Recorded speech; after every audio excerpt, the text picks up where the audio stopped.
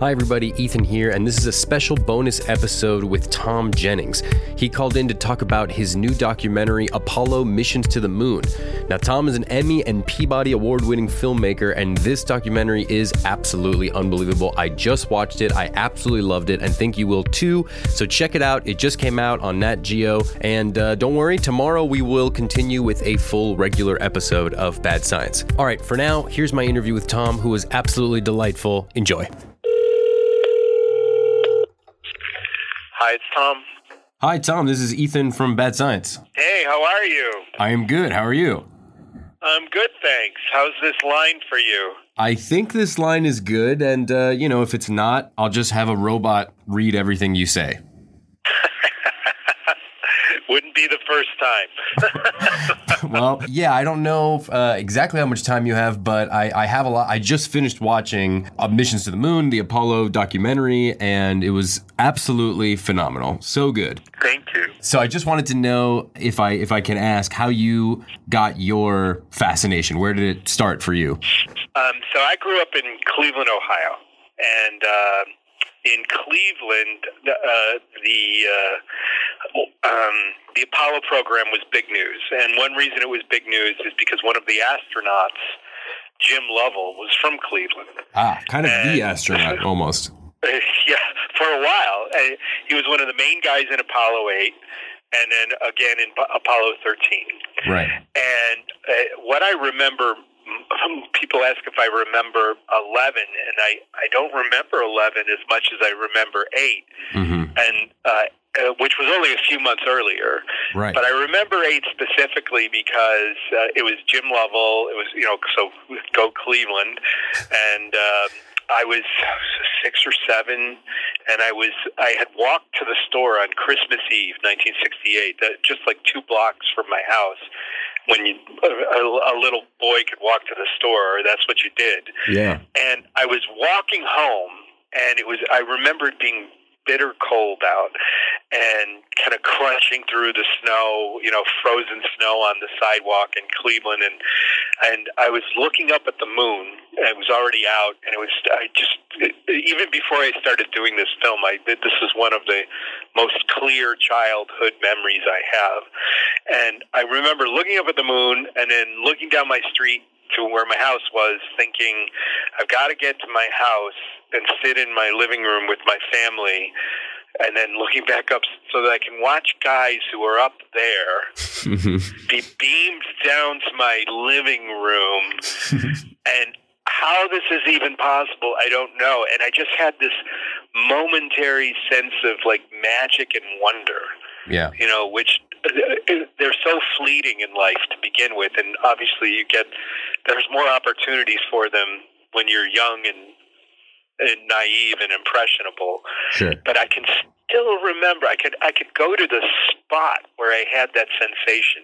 To this day, I can walk. I go back to Cleveland sometimes, and I did, drive around the old neighborhood, and I probably drove around the old neighborhood, a couple of years ago, and I thought of Apollo 8. I was like, oh yeah, that's where that Apollo 8 moment of joy overcame me. And I can literally still go to the spot on the block where it hit me. And it was profound, and it is to this day. I mean, this sense of how is this even possible? But we live in a world in which it is. So that's where the fascination with it started for me. Yeah. Was when I was a little kid in Cleveland. Well, Cleveland rocks, and obviously we all know that because of the Drew Carey show.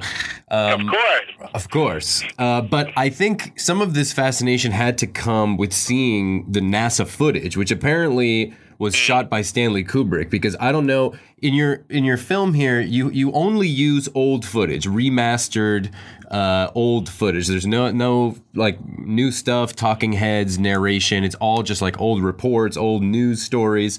So why did it? I came to the realization of like, are there professional cameramen that were hired by NASA? Was it the government? Was it the news organizations? How did they get all of this footage to look so great? Oh, the footage looks great. A lot of it's shot on film. So start there. Film footage is so much richer than the video that they were transferring to at the time. Mm-hmm. A lot of the news organizations were still using film. NASA used a lot of film, 16 millimeter, 35 millimeter. There's even the 70 millimeter that was recently discovered at the National Archives. And was NASA putting guys, cinematographers on the payroll all the time? Because it seems like the access is unlimited.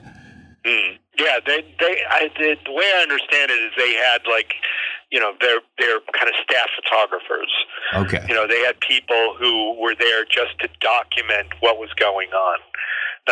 That's how a lot of government agencies, even the military, for example, the Marines and the Army, they have divisions called combat camera. And they're there just to take pictures of whatever is going on, usually for publicity reasons. But NASA, in this case, was trying to document every step of the way what they were doing, and they used pretty good cameras, and they had people that that was their sole job, to document what was happening in mission control and the training. And so our job was to try and find the best images possible and go through them and create a story out of it, which is, as you can imagine, very difficult to do 50 years after the fact. I'm sure it's difficult for many reasons. I mean, I have no idea how much footage you had to look through. Florida, I'm from Florida. It gets made fun of a lot as a state. And there was a lot of great Florida stuff in this documentary that I thought made us look prestigious. Cape Canaveral, obviously, being the center of it. So would you say because of the space program that Florida is the best state, in your opinion? Well, I think parts of Florida are fantastic. I mean, I particularly loved finding the footage out of Cocoa Beach, Florida. Yep, that was awesome. One reason we use that footage is because people associate the entire space program and media with people like Walter Cronkite.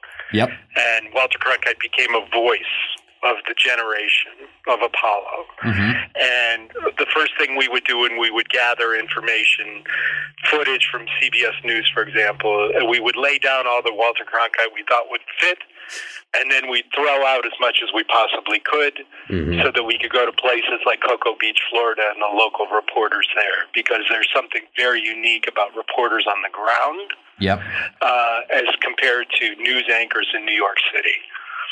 I mean, great move, great call. I loved that stuff. Anytime you went to local reporters, or there was I forget her name now, and of course it's terrible of me, but there's a female astronaut that you do kind of like a little mini bio on, and or not astronaut, like she worked in the control center, and I absolutely adored it. I thought that was so smart. Yeah, that woman's name is Poppy Northcutt.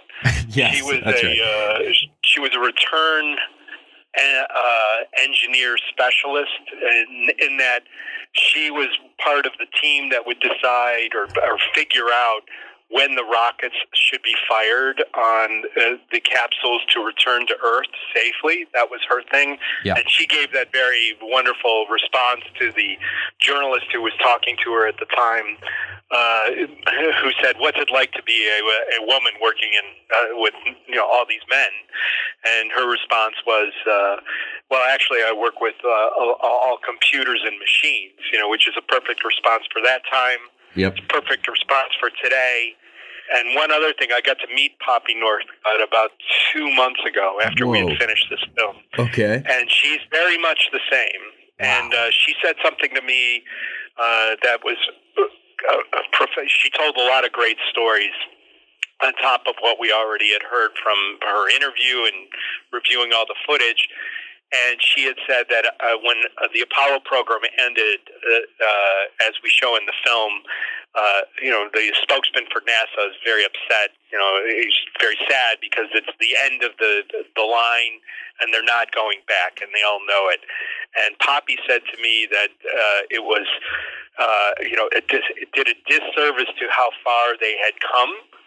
By Apollo 17, she said, if we had kept going with deep space exploration, she told me this very recently, if we had kept going, we would have had people on Mars 30 years ago.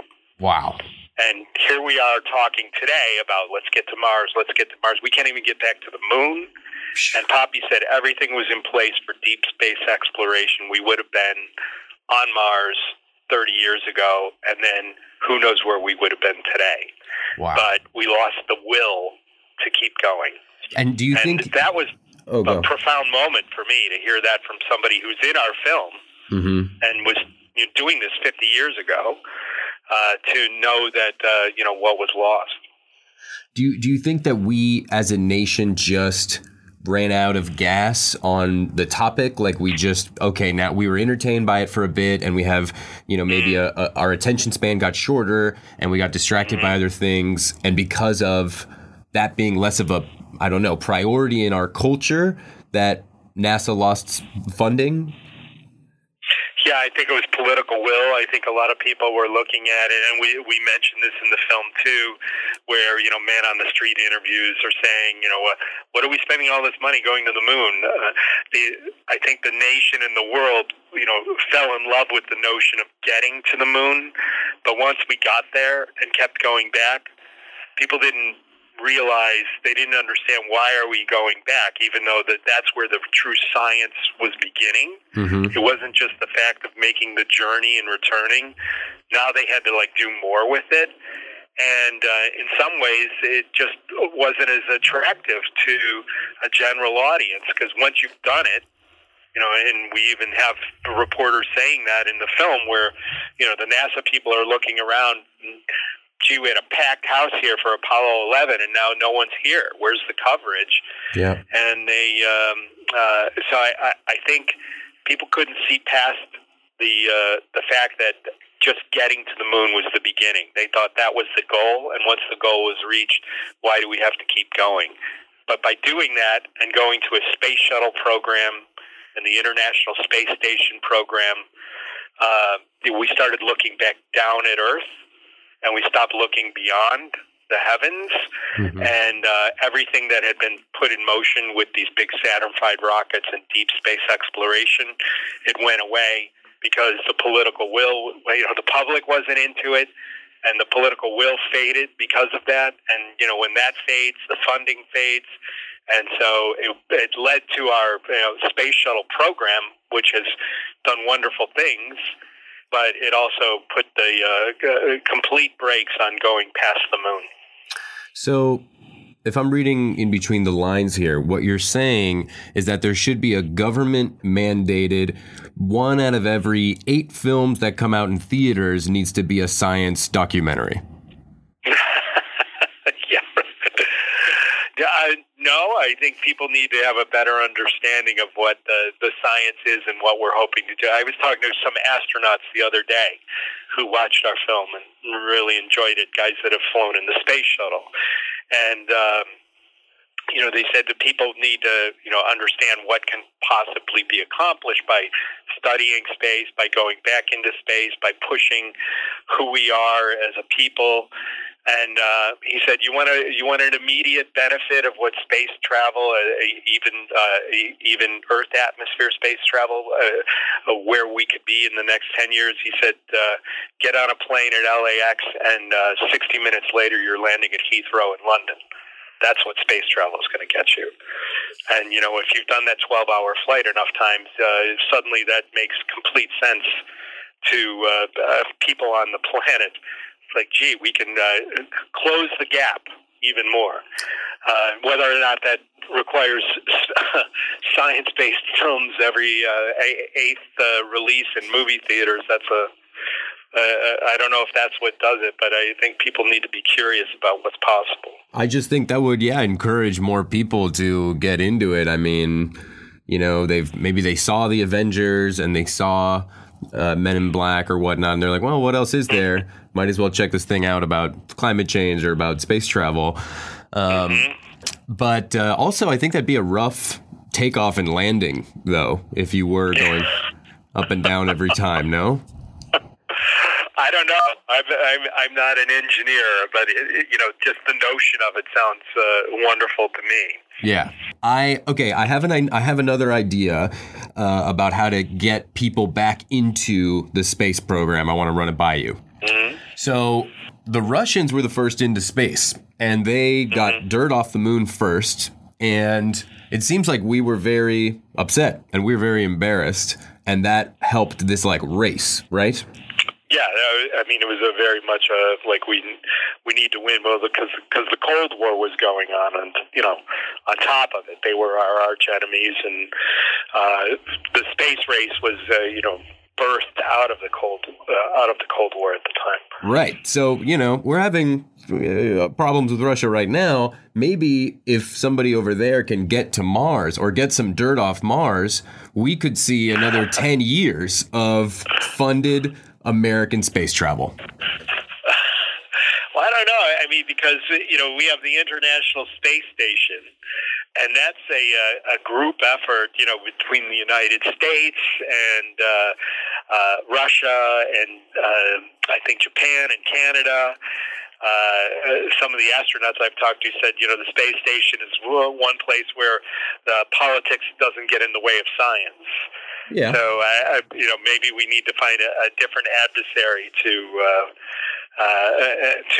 race to Mars. Yeah, people like drama, Tom. I'm sure you know this more than anybody. So the ISS should be a secret. We need to work together undercover, and in public it has to be like wrestling. We need to insult each other, and we need to make it dramatic, and then people will be like, "Go America!" Like the World Cup. Yeah, well, maybe that's what the Space Force will do for us. Yeah, we'll finally get to have wars in space. Well, listen, Tom, thank you for spending the time talking to me and answering my silly questions. And I hope that if you're ever in Los Angeles and want to come on the show, then that would be great. I would be honored. Oh, thanks. Actually, we're based in Calabasas. Oh, really? Yes. Wow. I've Okay. lived here since 1988. That's when I was born. Well, let me know when it's coming out, and if there's anything you need, give a call back, or you can send me an email. Yes, I will definitely bother you until you tell me to stop. Okay, good. Thanks a lot, Tom. Really appreciate it. All right. Thanks. Have a good afternoon.